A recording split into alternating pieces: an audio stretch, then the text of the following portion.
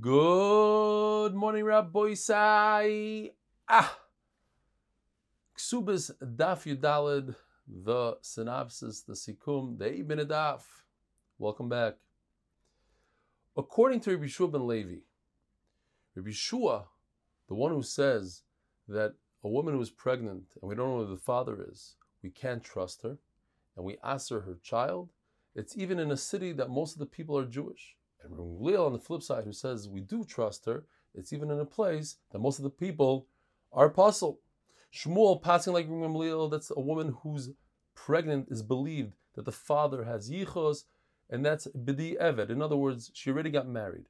But he's mater lechatchila in a place that most of the people are kosher. And Rav Yosef said that if you have a chassan and kala, and the chassan admits that he's the father, so it's like the case of b'di'eved, because you can't force them to get divorced and say that their children are mamzerim.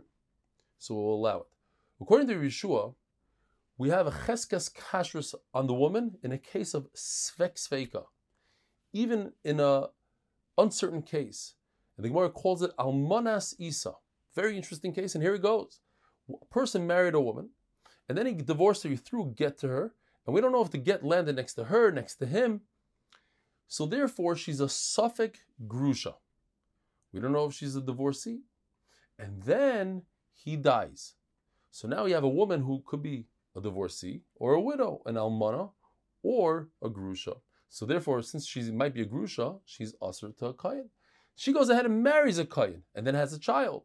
That child becomes an adult, marries a woman, and then he dies.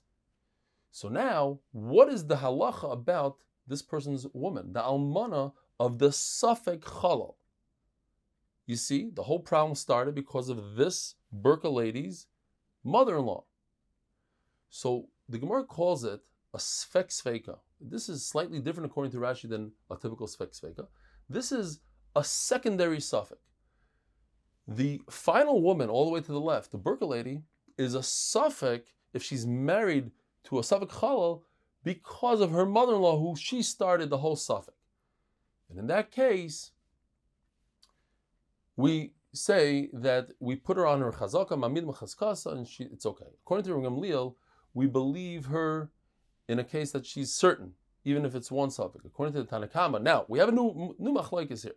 According to the Tanakama, any time somebody calls somebody else a name, he accuses somebody else of being something, a mamzer, a chalal, a slave, and that person doesn't respond, then shtika kaida, the fact that he's silent is as if he admitted, and we say that person is pasul. Whatever he was accused of, he is pasul.